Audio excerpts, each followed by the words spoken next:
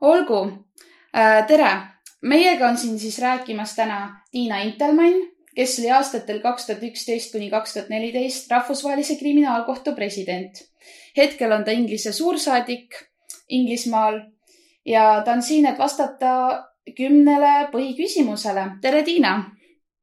Tere! Nii, ma siis pikema jututa kohe alustan. Esimesest küsimusest, et mida kujutab endast Rahvusvahelise kriminaalkohtu presidendi töö täpsemalt, millised olid teie tööülesanded ja kui palju oma ajast pidite olema nii-öelda riikide vaheline suhtekorraldaja? Et kui vaadata neid juriidilisi dokumente, siis selle kriminaalkohtu assamblee kohta on kirjutatud, et nad peavad tegema management oversighti, mis on siis rõhutamaks seda, et loomulikult kohus ise on sõltumatu liikmesriikidest, aga liikmesriikide assamblee, mille presidendiks ma olin, peaks siis nagu kõiki seda asja üle vaatama. Aga kui nüüd minna detailsemaks, siis tegelikult siis assamblee pädevusse kuulubki siis selle Rooma statuudi, mis on siis selle kohtu loomise alusdokument, selle statuudi muutmine. Protseduurireeglite perioodiline ülevaatamine ja protseduurireeglid ongi need, mille alusel siis kohus töötab. Samuti läbirääkimised siis selle üle, milline peaks olema kohtu rahastamine, sellepärast, et loomulikult eelarve ju võtavad vastu liikmesriigid ja maksavad seda eelarvet, aga samuti siis tuleb kokku leppida, kes on prokurör, kes on aseprokurör ja kes on kohtunikud. Aga muidugi sellega asi veel ei piirdu, nii et siis kriminaalkohtu assamblee presidendil tõepoolest on väga palju rolli siis selles suhtekorralduses, et kuidas siis liikmesriigid teevad koostööd kohtuga ja kuidas nad suhtlevad omavahel. Ja ma ütleksin, et tegelikult selle viimasele punktile, selle suhtekorraldusele või selle diplomaatiale läkski ikkagi enamus aega. Kuigi ka loomulikult väga tähtis on see, et millised on need kohtunikud ja millised on prokurörid, et ka selle peale läks päris palju aega, et leida sellised inimesed, kes on kõigile liikmesriikidele vastuvõetavad. Ehk siis teie olite siis nii-öelda juhtrollis selles osas, et valida prokurörid. Et kas isegi peaprokurör oli siis nagu kedagi, kelle pidite andma nagu nõusoleku, et ta tohib olla? Peaprokuröriga oli niimoodi, et kui ma alustasin, siis sellel liikmesriikide assambleel, kus mina alustasin oma tööd, seal alustas ka uus prokurör. Ja see prokurör oli siis välja valitud, oli siuke spetsiaalne search committee, kus siis kaaluti erinevaid variante, erinevaid kandidaate ja siis vaadati, et kes oleks liikmesriikidele vastuvõetav.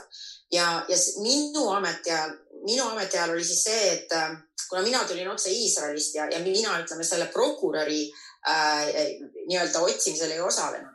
Küll aga osalesin ma aseprokuröri otsimisel, mis siis toimus minu ametiajal ja kus oli siis ka, et olid erinevad kandidaadid ja tuli välja sõeluda see, kes on liikmesriikidele vastuvõetav ja teha ka nii, et need teised riigid, kes oma kandidaate esitasid, et nad ei läheks ära paha tundega. Et siis vabatahtlikult need riigid, kelle kandidaat ei olnud kõige parem, need võtaksid tagasi oma kandidatuuri, et seal on nagu hästi palju ka sellist nagu tõesti diplomaatilist mängu oli seal. Ja samuti küsimus oli tol ajal kohtunike kvalifikatsioonis ja et kuidas siis leida neid kohtunikke, kes tõepoolest oleksid kvalifitseeritud. Et seega ma saan aru, et peaprokuröriks oli teie ametiajal Fatou Bensouda, ta oli vist väga pikka aega. Et kuidas te tema tööga rahule jäite? Et kui tol ajal olid ka siis need tribunalid? Et Fatou Bensouda, kõigepealt ta oli aseprokurör, nii et esimese prokuröri ametiajal, just see esimese prokuröri ametiaeg lõppeski siis, kui mind valiti assamblee presidendiks ja siis Fatou Bensouda, kes oli olnud number 2 seal prokuröri ametkonnas ja siis sai peaprokuröriks. Et tegemist on kahtlemata äärmiselt keeruka tööga ja meie omavaheline koostöö oli äärmiselt ladus ja äärmiselt hea ja usalduslik. ja Fatou Bensouda on prokurör ka praegu, nii et just sel aastal nüüd toimuvad siis toimusid uue prokuröri valimised, et nüüd on uus prokurör. Et meie koostöö oli äärmiselt hea. Seda on väga hea kuulda. Aga küsin siis institutsioonilise küsimuse, et saaks selguse selles, et ma juba sa andsid nagu ülevaate sellest, et siiski, et sina vastutasid siis nii-öelda selle prokuröride töö eest mingil määral, et milline näeb välja see rahvusvahelise kriminaalkohtu kui institutsiooni korraldussüsteemi mõttes. No mina olin vastutav liikmesriikide omavahelise koostöö ja liikmesriikide nii-öelda poole eest, et minu ametikoht ei olnud ju mitte mingil juhul nii-öelda ei olnud ei prokuröri ametikoht ega kohtunike ametikoht, et minu ametikoht oli poliitiline ja diplomaatiline. Aga mis puudutab nüüd seda kohtu enda korraldust, siis jah, seal on see liikmesriikide element, millest ma võib-olla põgusalt juba rääkisin, aga kohus ise on kohus ikka, et seal on siis prokuröri ametkond, on kohtunikud, kes on siis valitud liikmesriikide poolt, on register, nii-öelda kohtusekretär ja kõik need inimesed, kes siis korraldavad kohtu igapäevast tööd, on kaitseametkond ja siis on ka ametkond, kes tegeleb ohvritega, kuritegude ohvritega, aga nendega, selle ametkonnaga oli mul väga palju tegemist oma ametiaja jooksul, sellepärast et ütleme, need ohvrid sellistes suurtes kuritegudes, et tihtipeale ohvreid käsitletakse ka kogukondadena. Need ei ole konkreetsed inimesed, vaid need on kogukonnad. Ja siis ongi küsimus selles, et kuidas siis kompenseerida, anda mingisugustki kompensatsiooni nendele kogukondadele, kes on kannatanud kuritegude all, et nii, et nad tunneksid, et tegelikult sellest kriminaalkohtu tööst on ka midagi kasu. Nii et selline see on, aga veel kord rõhutaksin, et kohus on täiesti iseseisev, aga ta peab mängima nende mängureeglite järgi, mis liikmesriigid on neile kehtestanud ja neid mängureegleid me ka minu ametiajal muutsime. Nii et see oli ka üks asi, kuna kohus siiski oli väga noor tol hetkel ja me kõik saime aru, et mis on tehtav ja mis ei ole tehtav, nii et siis nagu tuli ka neid mängureegleid natuke muuta. Aga siis ongi siit jätku küsimus, et mis teid üllatas kõige rohkem selle oma ametiaja jooksul ja kuidas te siis mängureegleid muutsite too hetk? Et mis olid need põhilised muutused, et te liikusite A-st punkti B, et see on nüüd muutunud tänu sellele? No see statuut tegelikult jõustus 2002. aastal, nii et kui me vaatame ikkagi suhteliselt hiljuti ja võib-olla võikski öelda, et nagu kõigepealt oli tegu sellega, et seletada rahvusvahelisele üldsusele ja liikmesriikidele ja potentsiaalsetele liikmesriikidele üldse, mida see kohus endast kujutab ja milline on see ambitsioon. Ja siis ühel hetkel kohus hakkas väga jõuliselt tööle ja anti välja arreteerimiskäskusid terve rida, mida tegelikult oli väga raske täita ja hakkas ka selguma see, et kui kohus esitab süüdistused näiteks riikide presidentidele või asepresidentididele, siis tihtipeale tekib olukord, kus pärast ei ole tunnistajaid. Ja üks kindlasti modifikatsioon, mis tuli, oli see, et kohtus saab kasutada ka eelnevalt lindistatud tunnistusi, sellepärast et tihtipeale oli olukord, et kui asi jõuab kohtusse ja on vaja hakata menetlema, et siis neid tunnistajaid nagu enam elusana ei ole või need tunnistajad lihtsalt on loobunud oma tunnistust. Nii et need asjad olid sellised väiksemad asjad, millega me tegelesime, aga põhimõtteliselt üks suure küsimusena oli ikkagi see, et kui tugev see institutsioon on ja kui palju ta saab teha ilma, et ta kaotaks liikmesriikide toetust. Kui tugev on ikkagi see liikmesriikide otsusekindlus, et neid väga raskeid kuritegusid, millega rahvusvaheline kriminaalkohus tegeleb, et nende toimepanijaid karistataks. Et see on see nagu tasakaalupunkti leidmine rahvusvahelises poliitikas ja diplomaatias. et te juba mainisite ära selle, et süüdistaja või need tunnistajad, et nad vaata loobuvad, sest nad ei julge tulla enam näiteks. Et ma küsin siis siin jätkuna selle, et kuidas näeb välja siis see süüdistaja, te juba seletasite ära selle, et prokurörid siiski valivad, aga et nüüd täpsemalt, et kuidas need prokurörid, kui te juba ütlesite, mõnele asepresidendile esitatakse süüdistus, see on ju väga keeruline teda päriselt kuidagi tuua protsessile, sest et ei leidu enam tunnistajaid.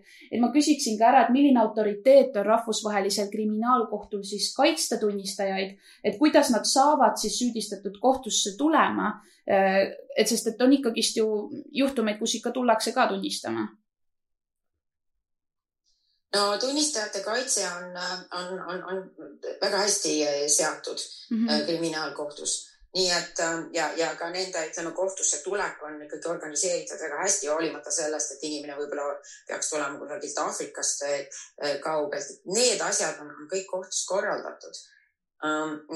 Raskem lihtsalt oli see, et kui inimene elab omas kogukonnas, siis kõigepealt ta võib-olla mõtestab seda toimunut sellisena, et see, ütleme, kuriteo toimepanija peaks saama karistatud. Aga hiljem ta võib-olla hakkab mõtestama seda toimunut nii, et parem, kui seda karistust ei oleks, sellepärast, et aja jooksul on, ütleme, leppimisprotsess juba läinud nii kaugele, et ei ole enam mõtet nagu selle kohtuga jamada või et aega on nii palju mööda läinud või lihtsalt, ütleme, ta leiab, et ta on saanud kompensatsiooni ka nende kannatuste eest, mis talle on põhjustatud. Et ka see kompensatsiooni variant ja kõik need asjad on siiski väga olulised, et võib-olla tuleb ikkagi arvestada, et mitte kogu maailm ei ela lääne kultuuriruumis ja inimestel on erinevad aspektid, mida nad kaaluvad siis, kui nad otsustavad rahvusvahelise kriminaalkohtuga koostööd teha või seal tunnistusi anda. Aga põhimõtteliselt kohtu poolt on need asjad väga hästi organiseeritud, nii et seal nagu mingit probleeme ei ole.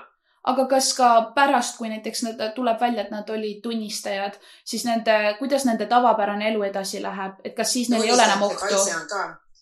Tunnistajate kaitse on olemas ka, on võimalus nende identiteeti muuta, on võimalus nad paigutada teistesse riikidesse. Et see on kõik võimalik.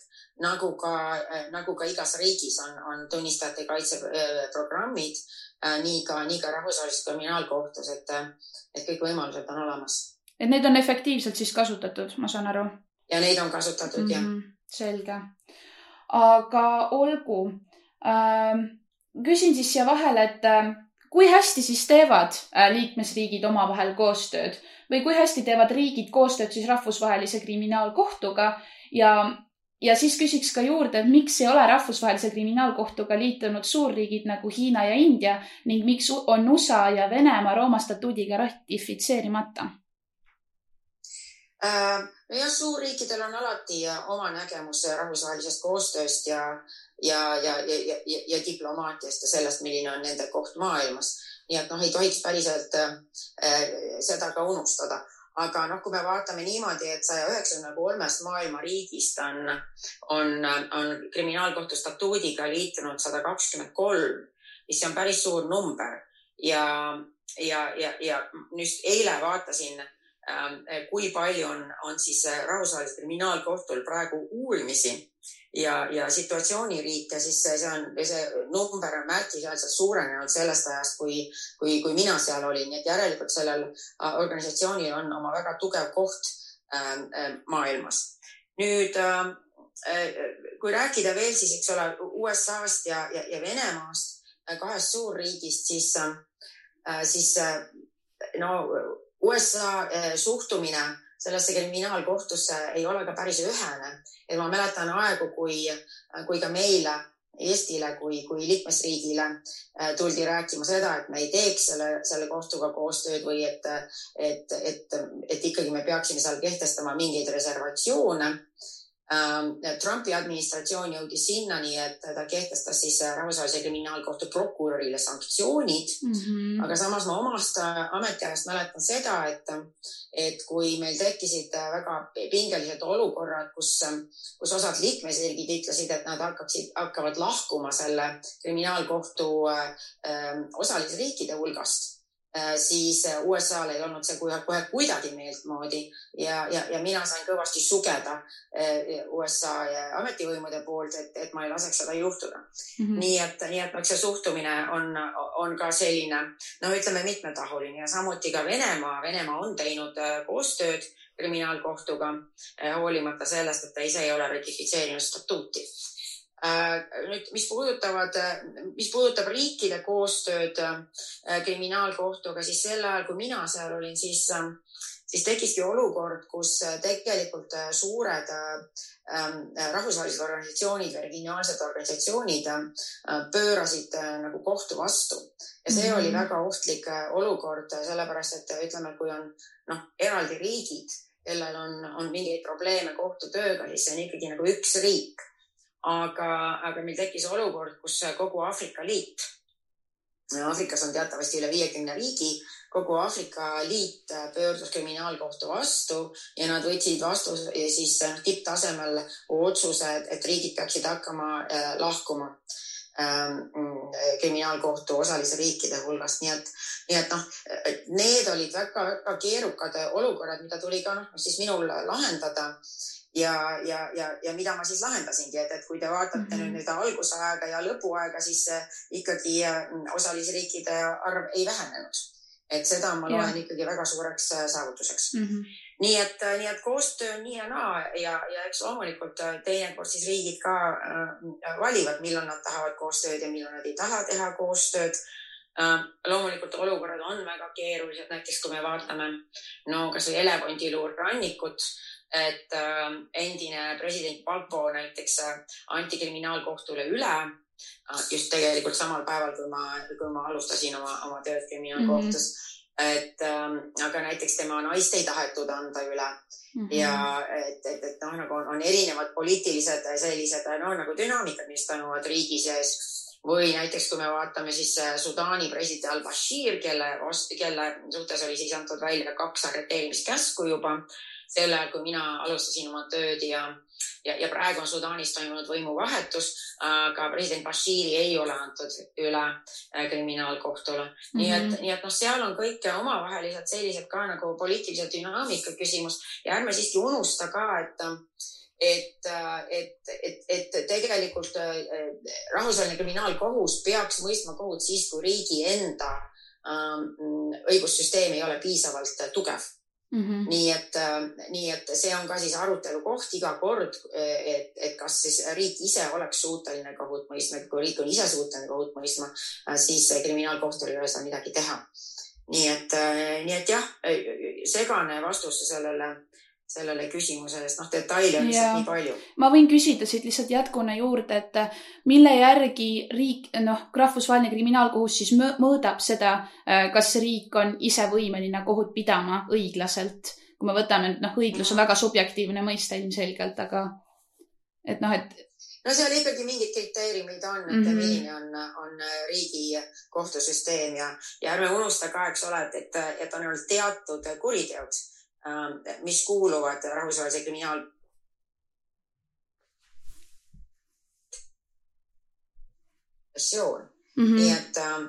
Nii et need on need 4 kuriteoliiki ja see agressioon tegelikult lisati alles hiljuti. Aga just sellepärast võtavadki need menetlused väga kaua aega kriminaalkohtus, et kõigepealt vaadatakse, kas on üldse kas võiks olla tegemist olnud nende kuriteoliikidega, millega siis tegeleb kriminaalkohus, siis vaadatakse, milline on riigi enda õigussüsteem, kas riik ise suudaks kohut mõista ja tegelikult esimene instinkt rahvusvahelisel kriminaalkohtul on siiski nagu mitte võtta liiga palju kaasasi, vaid pigem siis aidata tugevdada selle enda riigi kohtusüsteemi, et sealt on ka see abi abifunktsioon, et võimalikult palju siis öeldakse, et noh, et mis teil siis häda on, et ei saa, et me anname teile ekspertabi või me toetame teid, et püüdke ikkagi ise teha. Sellepärast, et noh, nagu ikkagi riigi õigussüsteemi, tal on seda õigussüsteemi ju ka muudeks asjadeks. Ja kõigepealt püütakse siis seda rada käia ja muidugi loomulikult mitte ainult juriidilised väitlused, vaid seal ka siis nagu poliitiline arutelu selle üle, et kas riik üldse saab, näiteks kui tegemist on endise presidendiga, siis endisel presidendil võivad olla ka näiteks oma sõbrad ja toetajad, et kui näiteks seal samas riigis hakata näiteks elevandil või rannikul hakata endise presidendi üle kohut mõistma, et siis seal võivad puhkuda suured rahvarahutused samal ajal. Nii et selles mõttes tuleb ka arvesse võtta neid poliitilisi olukordi ja poliitilisi asju ja siis kõige selle siis tulemusena otsustatakse, kus siis seda kohut mõistetakse. Tuleb öelda ka seda, et Haagis on siis olemas ka kinnipidamisasutus, see vangla. Et seda ei tohi ka unustada, et muidu tekkida küsimus, et kus need inimesed siis on, keda süüdistatakse. Tunnistajaid seal ei hoita, aga küll aga neid süüdistatavaid. Aga ma küsiks siis, et missugune sündmus siis viis selleni, et kuna ma tahtsingi küsida selle kohta, et on kahtlustatud rahvusvahelist kriminaalkohut ebaproportsionaalselt siis Aafrika riikide süüdistamises või Aafrika riikidest pärit inimeste süüdistamises. Et kas mingisugune sündmus nüüd, kuna ma saan aru, need lahkhelid jooksid kõik kokku täpselt sinu ametiajal, et kas mingisugune sündmus eelnes sellele just, et see viis selle suurema siis ebausalduseni? Jah, minu ametiajal oli üks suur draama oli ja seal oli võib-olla 2 aspekti, eks ole see, et Sudaani president al-Bashirile tema vastu anti välja 2 arreteerimiskäsku ja tegelikult Sudaan ei ole rahvusvahelise kriminaalkohtu osalisriik. Et selle töö andis kriminaalkohtule ÜRO Julgeolekunõukogu ja siis tekkiski küsimus see, et kui riik ei ole ise osalenud statuudiga, seal on võimas ja võimukas president, et mida see vasta asutatud kriminaalkohut siis peaks tegema ja siis loomulikult me tegime neid asju väga häälekalt, mida me pidimegi tegema statuudist tulenevalt ja see tekitas sellise suure probleemi Aafrika Liidu sees. Sellepärast näiteks, et statuudi järgi on nii, et kui näiteks see inimene, kelle vastu on arreteerimiskäsk, reisib liikmesriigi territooriumile. Näiteks kui al-Bashir oleks tulnud Eestisse, siis Eestil oleks olnud kohustus see inimene arreteerida. Aga ükski Aafrika riik ei taha teise riigi presidenti arreteerida ja Sudaan on äärmiselt oluline riik Aafrika kontekstis. Teine asi, mis ajas selle asja täiesti kaldu, oli ka siis see, et alustati uurimist Keenia vägivalla suhtes, et seoses valimistega oli toimunud vägivald ja siis esitati kuriteosüüdistus või kahtlus siis oli 2 inimese suhtes. Aga hiljem need mõlemad inimesed siis valiti väga olulistele kohtadele, ühest sai Keenia president ja teist sai Keenia asepresident. Ja tekkiski küsimus, et kuidas siis need istuvad presidendid peaksid käima kohtus, kas nad võiksid siis nendel kohtuprotsessidel nii-öelda osaleda üle veebi, mille üle siis kohus arvas, et siiski ei võiks. Ja siis tekkis ka sellest suur arutelu, et kuidas siis siiski ühendada neid 2 asja, kui rahvas on andnud inimesele mandaadi juhtida ka Keeniat väga võimsat Aafrika riiki ja samas inimene peaks poole oma ajast käima kohtus. Nii et need on need asjad, mis natukene ajasid selle tasakaalu paigast ära ja siis tuligi päris palju tegeleda ka Aafrika Liidu ja tema liikmesriikidega ja Aafrika Liidu juhtkonnaga. Aga muidugi ei tohi ka unustada seda, et on need juhtumid, kus prokurör tuginedes nendele, sellele infole, mis tal on, alustab uurimist või alustab selle olukorra nii-öelda nagu süveneb sellesse olukorda, mis tema lauale on tulnud. Aga teine juhus on see, kui riigid ise paluvad rahvusvahelise kriminaalkohtu abi. Aastatel oligi see, et päris palju oli neid Aafrika riike, kes ise palusid kriminaalkohtu abi ja siis tuligi see selline, nagu kui numbriliselt vaadata, oli nagu Aafrikas oli rohkem tegevusi kui mujal teistel kontinentidel, aga ma usun, et nüüd on see tasakaal natukene paika läinud, et on ju ka kriminaalkohus tegev nii Gruusias kui Ukrainas kui Palestiina on neil, kui ka Ladina-Ameerikas on Kolumbia ja on teised paigad, nii et see tasakaal on natukene nüüd parem ja ütleme see süüdistus, et nagu see kohus oleks tehtud kuidagi ainult, et selleks, et Aafrika riike karistada, see enam ei päde. Just. Aga ma saan siis aru, et nad tegelevadki seal siis põhiliselt kas Ladina-Ameerikas kartellide õiguse mõistmisega või kuidas nad seal võtavad ette seda? Kas mingisugused presidendid või keda nad seal süüdistavad?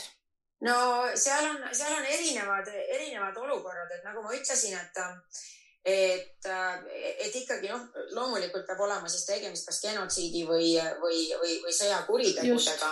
Et siin ma vaatasin, et praegu uuritakse olukorda Venezuelas ja Boliivias, aga need on nii-öelda need preliminary examinations, et rahvusvahelises kriminaalkohtus, et protsessid on väga põhjalikud ja seetõttu ka väga pikad, et kõigepealt, kui prokuröri ametkonda tuleb mingisugune info, see info võib siis tulla kas riigilt endalt või ka näiteks eraisikutelt või prokurör võib saada ka avalikest allikatest seda infot, et siis ta hakkab vaatama, et milline see olukord formaalselt nii-öelda kohtu uurimist avamata. See on preliminary examination, kus ta tutvub kõigi materjalidega. Ja siis, kui siis selgub, et riik ise ei taha selle asjaga tegelda või ei suuda selle asjaga tegelda ja tegemist võib olla nende kuritegudega, mis on rahvusvahelise kriminaalkohtu pädevuses, siis minnakse kohtunike juurde ja siis kohtunikud, vaadates uuesti kogu seda materjali, annavad siis loa alustada seda ametlikku menetlust. Nii et seetõttu on need protsessid ka väga pikad, aga jällegi liikmesriigid ise on selle korra kehtestanud, sellepärast, et rahvusvaheline kriminaalkohus ei hüppaks kõigisse asjadesse, mis vähegi maailmas valesti on. Nii et jah, siin on erinevaid asju ja erinevaid teemasid, aga põhimõtteliselt ikkagi alati julgustatakse neid riike ise asjadega tegelema. Ma nüüd kiirelt küsiksin ka tegelikult, et missugune on teie hinnang rahvusvahelise kriminaalkohtu uurimisprotsessile seoses siis Rwanda genotsiidi ja Jugoslaavia kuritegudega, et millised olid siis suuremad edasiminekud teie ametiajal presidendina, kui palju te olite nendega seotud? Kuna need siiski veel toimusid? Kumbki situatsioon ei ole tegelikult olnud rahvusvahelise kriminaalkohtu pädevuses. Me ei ole nende kuritegudega ei ole rahvusvaheline kriminaalkohus kunagi tegelenud. Nende kuritegude uurimiseks olid eraldi tribunalid ja need tribunalid olid asutatud ÜRO Julgeolekunõukogu poolt. Siia juurde ma lisaksin ka veel Sierra Leone tribunali, mis siis tegeles olukorraga Sierra Leones ja vähemal määral Libeerias, kuigi tegelikult see oli üks ja seesama sõda. Kuna ma ise elasin Libeerias, siis ma tean neid asju nagu täpsemalt ka selle Sierra Leone tribunali. Et oligi nii, et 90-ndatel toimus terve rida selliseid sõdu, kus oli väga palju inimohvreid ja siis ÜRO Julgeolekunõukogu, et nendele reageerida, siis iga selle olukorra puhuks lõi oma tribunali ja siis lõpuks hakati aru saama, et nende tribunalidega väga kaugele ei jõua, sest et see tribunal tegeles ainult siis, Rwanda tribunal tegeles ainult kuritegudega Rwandas. Aga ütleme näiteks kusagil mujal, kui oli, ütleme, võimuritel olid samasugused mõtted, siis nad mõtlesid, et kes see meie üle ei mõista ju keegi kohut, sellepärast, et seal on see Rwanda ja kui me siin natukene teeme genotsiidi, et ega siis ÜRO Julgeolekunõukogu tingimata ei hakka eraldi kohut sellepärast looma. Ja siis tuligi ikkagi selline mõte, et tuleb luua üks alaline kohus, mille pädevuses on siis on siis need rasked kuriteod, ükskõik kus kohas nad on toimunud ja see siis tegelikult sai selle rahvusvahelise kriminaalkohtu loomise tõukeks selle loomisele. Nii et jah, kirjutati alla see Rooma statuut 1998 ja jõustus 2002. Just. Aga ma küsiksin ka teie enda kogemustest UN-is ehk siis ÜRO-s. Et kui palju andis ÜRO kogemus teile kuidagi siis presidendi ajal juurde? Ma saan aru, et palju diplomaatiat, millest olete, ütleme, meistriklass on ju. Et kuidas see teid aitas? Kuigi rahvusvaheline kriminaalkohus on iseseisev organisatsioon ja ta ei ole kuidagi seotud ÜRO-ga, siis kõik need läbirääkimised, mis selle asutamiseks toimusid ÜRO-s. Ja tegelikult 90-ndatel olin ma seotud ka nende läbirääkimistega, mille tagajärjel tekkis Rooma statuut. Ja igapäevaselt võib öelda seda, et mul olid suhted, igapäevased praktilised suhted nii ÜRO sekretariaadiga, tuli käia ka ÜRO peasekretäri juures mitmeid kordi aru andmas, eriti kui olukorrad läksid väga tõsiseks ja loomulikult ÜRO peasekretäri ametkonnaga olid igapäevased suhted, nii et selles mõttes olid suhted äärmiselt lähedased ja kuna ikkagi, ma ütlesin, et need läbirääkimised toimusid ÜRO egiidi all ja kuna see rahvusvahelise kriminaalkohtuse kontseptsioon oli siiski ikkagi väga revolutsiooniline ja väga julge, arvestades nagu neid olusid maailmas, siis loomulikult mitte keegi ei tahtnud, et see struktuur ära laguneks või et tema algfaasis tekkisid sellised nõrgad kohad, mis tegelikult kogu selle struktuuri ära mädandaks. Nii et selles mõttes kõik need kontaktid, mis mul olid varasemalt ÜRO-s, kõik need olid kulusid väga marjaks. Aga kuna ma vaatan, et aeg hakkab läbi saamas, ma küsiksin viimase ja sellise hästi olulise küsimuse, et mis on siis teie lõpphinnang sellele, kui edukalt on rahvusvaheline kriminaalkohus maailmas rakendanud rahvusvahelist õigust ja kui palju on seal näiteks toimunud muudatusi? Rahvusvaheline kriminaalõigus on pidevas arengus, nagu ma ütlesin, tegelikult nagu väga suure, väga olulist rolli mängisid need spetsiaalsed tribunalid, mis olid julgeolekunõukogu poolt moodustatud, aga kogu seda arengut tegelikult nagu arutatakse alates Nürnbergist, alates teise maailmasõja järgsest ajast, kui oli vaja mõista kohut nende üle, kes seal kuritegusid panid toime. Nii et rahvusvaheline kriminaalkohtus on arenenud, rahvusvaheline kriminaalõigus on arenenud ja ta on arenenud väga hästi, aga see on üks rahvusvahelise õiguse valdkond tegelikult, mida on väga-väga raske ellu viia. Aga nüüd, kui ma vaatan tõesti, praktiliselt 10 aastat on möödunud sellest ajast, kui mina seal töötasin ja kui palju asjad on edasi arenenud, siis tegelikult ma ütlen, et minu jaoks oli see minu sellise karjääri tipphetk, kui ma sain panustada sellesse ja ma arvan, et olid head aastad siiski, tasus küll sellesse asjasse panustada, et läheb edasi küll. Seda on nii hea kuulda. Ma tean, et ma peaks lõpetama, kuna kell on juba 34, aga ma olen mind isiklikult lihtsalt huvitab nii väga Ukraina, üleüldse, mis seal toimub. Ja kuna ma tean, et te külastasite seda aastal 2014, siis ma küsiksin, et kui palju aitas kaasa teie külastus seal, kui palju see andis kaasa siis nagu inimõiguste maksma panemisel seal, kuna seal ikkagi väga palju neid rikuti ja isegi rikutakse? Ukrainaga on selline imelik lugu, et ukrainlased loomulikult ei ole liitunud siis Rooma statuudiga ja siis ühel hetkel toimusid Maidani sündmused ja siis ukrainlased tegid sellise avalduse, et nad tahaksid, et kriminaalkohus uuriks Maidani sündmusi. Ja siis ma otsustasingi minna sinna Ukrainasse, ma kohtusin riigi poliitilise juhtkonnaga, pidasin seal neid loenguid, rääkisin ka parlamendi liikmetega ja põhiline ikkagi nagu jutt oli selles, et ega siis kriminaalkohus ei ole selline tellimustöö tegija.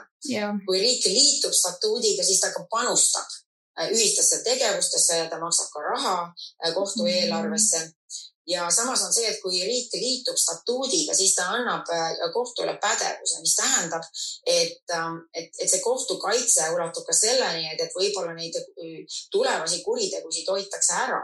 Aga et kui riik otsustab anda kohtupädevusse ühe väikese osa toimunud sündmustest, siis see võib-olla ei ole piisav. Ja et sellist tõesti, et ma valin siit taldriku pealt palakesi, et porgandit ma söön, aga ütleme, tomatit ma ei söö. See ei ole nagu kõige parem praktika, kuidas suhelda ja kuidas üldse nagu rahvusvahelises keskkonnas toimetada. Ja peale seda siis, kui ma käisin, siis natuke aega hiljem, siis ukrainlased tegid teise avalduse, millega nad siis andsid ka rohkem nagu sündmusi jällegi kohtupädevusse, et uurige neid asju ka. Aga kui nüüd vaadata seda, mida kohus on teinud siis Ukraina olukorras, siis jah, kohus on leidnud, et tõepoolest ilmselt kohtupädevusse kuuluvad sündmused on leidnud aset Ukrainas, aga prokurör on ka väga selgelt öelnud, et ta tahaks liikmesriigidest täpselt teada, mida temalt eeldatakse. Sest ütleme, Eesti on selles mõttes kriminaalkohtu kaitse all, et me teame, et kui juhtuvad mingid sündmused, mille üle me ise enam kontrolli ei oma ja mis vajaksid kohtu uurimist, siis me oleme ka panustanud selle organisatsiooni arengusse, aga Ukraina praegu nagu püüab saada tellimustööd ja siis tekibki küsimus, et kuna need asjad on väga kallid, siis mida peaks kohus tegema sellisel puhul. Et kui me vaatame neid kohtuavaldusi Ukraina teemal, siis on tegelikult näha, et selliseid tellimustöid võib-olla väga palju teha ei taheta. Jah. Suur tänu, päriselt ka, ma väga tänan, sest et ma väga imetlen seda tööd, mida te olete teinud. See ei ole öeldud ka ülepaisutatult, aga mind ennast ka väga huvitab diplomaatia, üldse rahvusvahelised suhted, et see oli praegu kindlasti minu jaoks selline väga oluline hetk, et ma sain teiega just rääkida just praegusel hetkel. Väga tore, et keegi huvi tunneb. Teised asjad, mis seal on ka, on kõik see ohvritega, mida saab teha ohvritega ja kui palju seal me mingit tegevust sai arendada. Et see on väga huvitav valdkond ja võib-olla Eestis on alati seda peetud mingiks nišivaldkonnaks, aga ta ei ole nišivaldkond, sellepärast et rahvusvaheline kriminaalõigus on arenev asi ja võib-olla, kui ta oleks olnud sellisel tasemel mõned aastakümned varem, siis oleks ka meie elu võib-olla olnud natuke teistsugune. Ma ei tea, kui ma võin küsida, siis te ei pea väga pikalt ütlema seda, aga et mis teid viis selleni, et teid hakkas huvitama diplomaatia või et te teadsite, et te tahate osaleda riikide vahelises suhtluses, anda oma panuse? Kui te olite näiteks noor. Diplomaatia juurde, minu põlvkonna inimesed tulid diplomaatia juurde ja armastusest Eesti riigi vastu ja ühesõnaga lootusest, et Eesti riik saaks iseseisvaks ja siis saaks osaks lääne väärtusruumist. Aga mind ennast on nagu köitnud rohkem see, et mida mina inimesena saan oma elus ära teha. Mitte niimoodi, et ma olen diplomaat ja ma kirjutan mingisuguseid raporteid sellest, mida teised teevad ja analüüsin neid.